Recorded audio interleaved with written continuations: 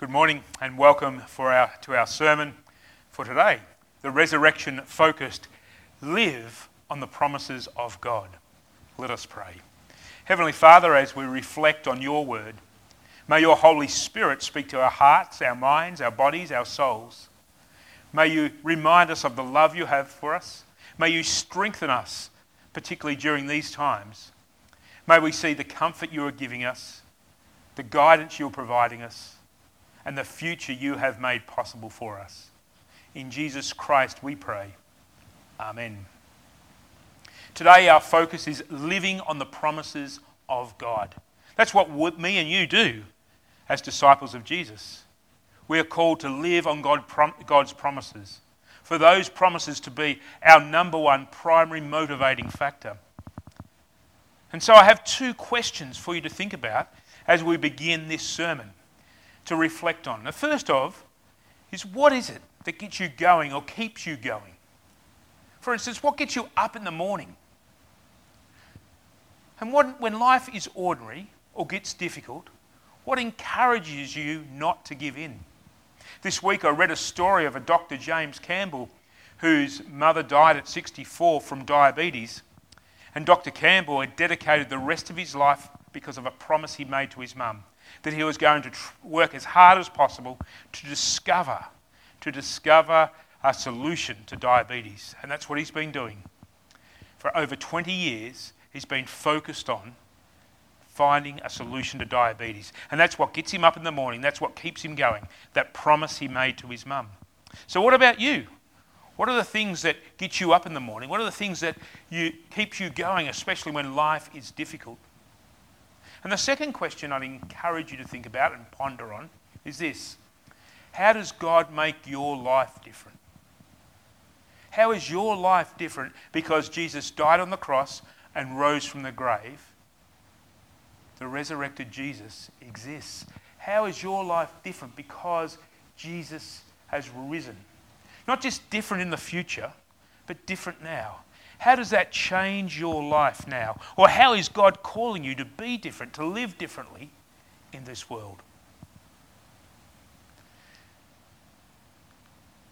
Our focus for today comes from Acts chapter 2, verses 36 to 41. And that's actually the final part of Peter's sermon just after Pentecost.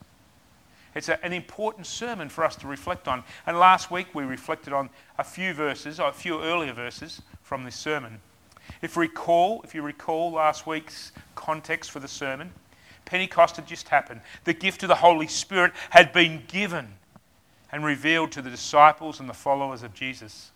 And now Peter has got up to speak, and he's basically started off by saying, take notice, as these things that have happened, that people speaking in languages that they never learnt, this is not from the world, this is from God. And then he goes on to quote Joel to show that this has all been a prophecy from God, that God was going to come into the world in a way that they had never experienced before.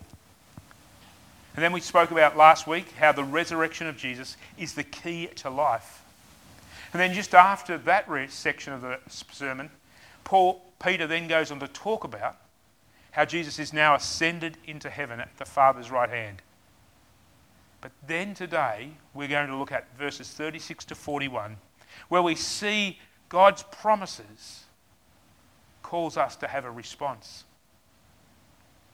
And then next week, we'll look at verses 42 to 47, what happens after Peter's sermon, where the Christians gather together, support each other and encourage each other, which is actually a message for us as the Christian church. It's not to be individual Christians, but to be Christians who live together and work together. Now that's difficult during these times, isn't it? Because we have to think differently. And some of us have been thinking differently. And so we'll explore that more deeper this week. But this week we're going to focus on God's promises and our response. Our key two verses from our reading today are this. Peter replied, "Repent and be baptized, every one of you, in the name of Jesus Christ, for the forgiveness of your sins. And you will receive the gift of the Holy Spirit. The promise is for you and your children, and for all who are far off, for all whom the Lord our God will call. Here's something to think about.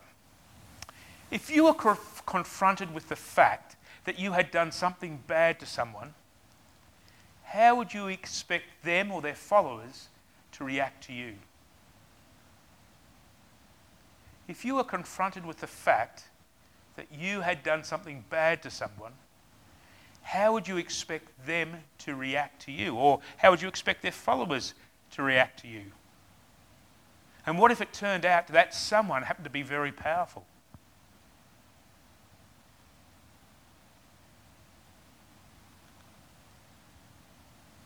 Well, this is exactly what happened.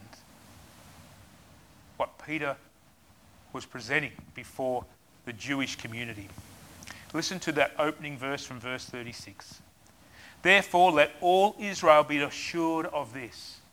God has made this Jesus, whom you crucified, both Lord and Messiah. Peter here is revealing to the community that the person they have crucified is in fact the one God had anointed. God had called Lord and Messiah. How would you feel if you were in that crowd and you were part of that Jewish group? Well, we see how some of them reacted, don't we? We see that some of them reacted, go, well, what shall we do? And they're probably petrified. Now, this is not new in the scriptures. If you go way back in the Old Testament to Genesis chapter 50, we see a story of Joseph where his brothers, who had originally sold him into slavery, have now discovered that Joseph is in probably the second most powerful position in Egypt, and they need help. And they are petrified. But Joseph shows them grace, just like God shows us grace. But before we go there, it's important to remember this, that this passage, although talking to the Jewish community there, also talks to each of us. It's important to remember that we are included in those who are responsible for Jesus' crucifixion. And you'll discover this if you read further in the New Testament. If you go to 1 Corinthians chapter 15, verse 3, you'll hear this. For what I received, I passed on to you as first importance, that Christ died for our sins, according to the Scriptures. And if you go to Romans, we hear that Jesus suffered and died for us, even whilst we were still sinners. And so it's important to remember that it's not somebody else that has put Jesus to the cross, but it's you and me. Each of us, through our sinful nature, our sinful actions, have led Jesus to the cross. And so that's why we encourage you to have a regular time of confession. And a good way to think about confession is this. It's time to consider what you have done or haven't done that meant Jesus had to be crucified. So every time you have worship and every morning when you have a prayer, think about your sins. Think about where you failed to love God and failed to love others, either through your actions or inactions. And consider those things as what led Jesus to the cross.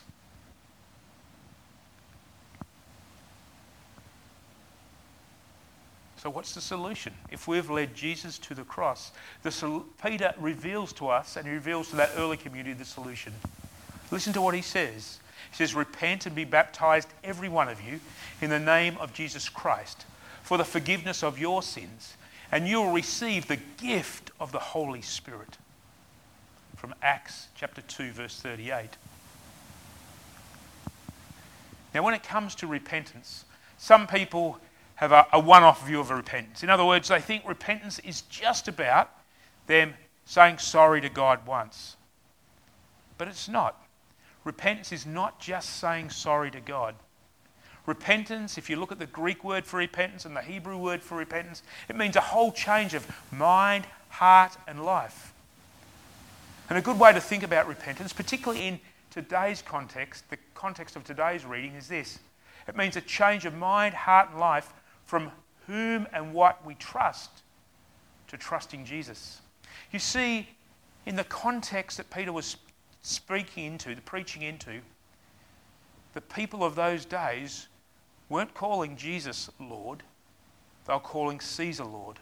And if they didn't call Caesar Lord, they're under threat to lose their life or to at least be severely bashed. And what Peter is saying here is we're to call Jesus Lord, to put our trust in Jesus because he is the supreme authority, the one that has power over everything. And so I'd encourage you to think about that repentance is about having a complete change of mind, heart and life from whom and what you trust to trusting Jesus. So every day, take time to think about who and what am I trusting?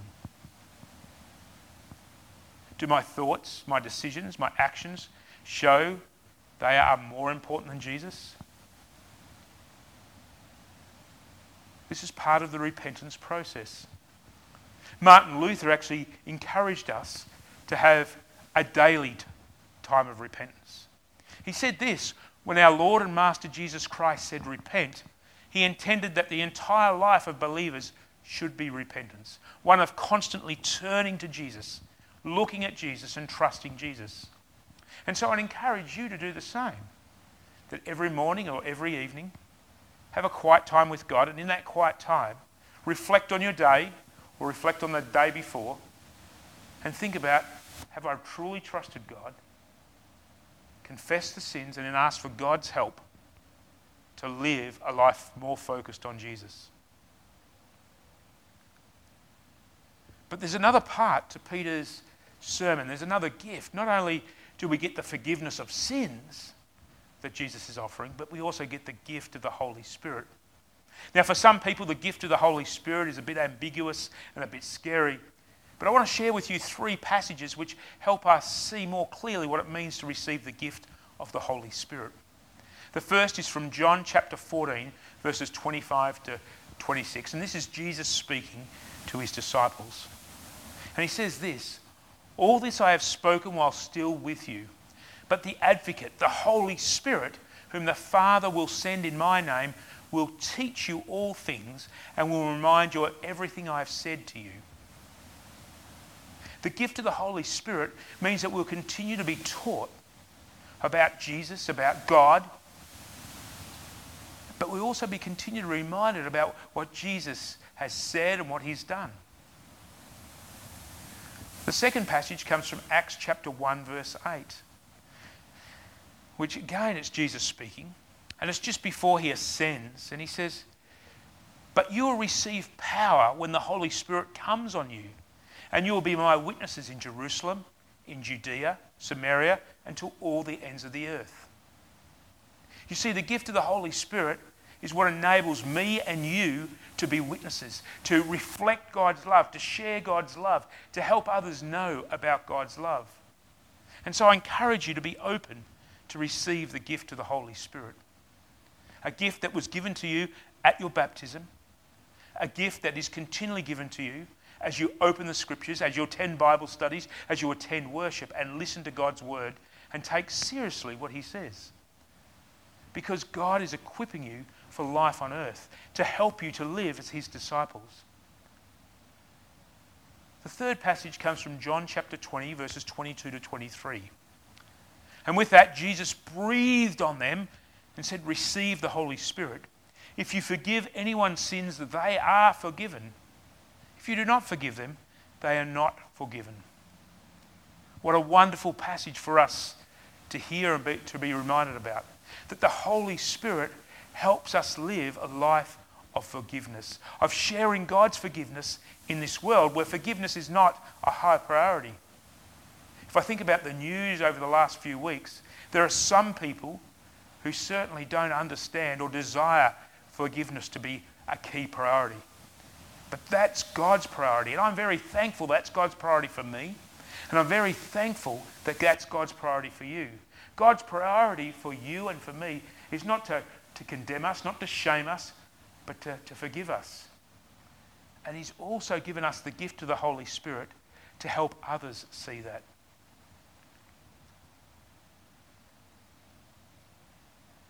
God's promise of forgiveness and the Holy Spirit also is not just for a select few. It wasn't just for those people who had gathered around there. It wasn't just for the disciples, but it was for everyone. Did you hear that passage near the end at verse 39?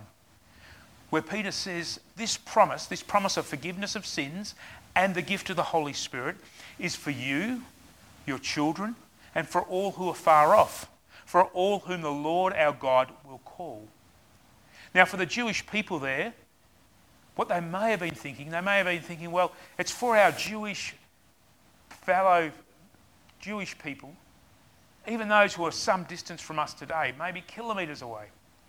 But when we go further into Acts, what we see is what God was actually saying. This gift of the Holy Spirit is for all people. Later in Acts, we see a story where the Gentiles received the gift of the Holy Spirit and people were amazed. They didn't expect it. And so think about what that could mean for you and for me. Sometimes as Christians, sometimes as Lutherans, we limit God's work to amongst us. But God is calling us to constantly be his witnesses to the entire world and to recognise that all people throughout the world have been offered this gift. It doesn't mean all will get the benefit of that gift because they need to receive it. They need to repent. And so what does this mean for us? What does our thoughts today mean for us to live on the promises of God? Well, I would say the first one is particularly for those who believe in Jesus and are not baptised. I'd encourage you to speak to your pastor about being baptised, to give myself a call or somebody else a call and be baptised. Being baptised is one of the calls that Peter has for this community. Now, if you've been baptised as an infant, you're already baptised. You don't need to be rebaptised again. God has been at work in your life, pouring down his Holy Spirit on you. But what you may need to do is be open and to listen to God more clearly and spend more time with God. The second thing is, every day, have a time of reflection. A time where you think about your day and week. A time where you think about, do my thoughts, do my decisions, do my actions reflect that Jesus is my Lord? And where they're not, confess, repent, and seek God's help. The third thing that living on the promises of God encourages us to do is be a person who's always learning from Jesus. Constantly live your life wanting to learn from Jesus. Have at the heart of your life this desire to connect with Jesus, to read his scriptures, to reflect on them. And you do this through reading the Bible, through our daily Bible readings, through worship like we're doing now and like we do most Sundays, and through studying, spending time in a Bible study. And I encourage you to join us on our Zoom Bible studies if you can. The fourth thing is, live your life with the primary focus of being a witness for Jesus. Recognise that God has forgiven you, God has given you a future, and he does give you a purpose, not so you can earn that future, but you already have that future, but he's given you a purpose of, no matter where you are, no matter what you're doing, a purpose of revealing his love and forgiveness to the people around you. And think about what it may mean. I'd encourage you now, today after today's worship, is to take a few moments and reflect on what does it mean to reveal God's love and forgiveness to the people I'm currently mixing with. What might that look like and what help might I need? And importantly, as we finish today, remember this. The promises of God, the promises of forgiveness and the Holy Spirit is for all who God calls. It's for everyone. Not for a select group of people, but for everyone. For you and for me. Let us pray. Gracious Heavenly Father, we thank you. We thank you for the gift of the Holy Spirit. May your Spirit continually work in us. May we be open to what you're doing and the promises you have made to us. Help us to have patience with you as you have patience with us. And let us be people who share you constantly in the world, especially your love and your forgiveness. In Jesus Christ we pray. Amen.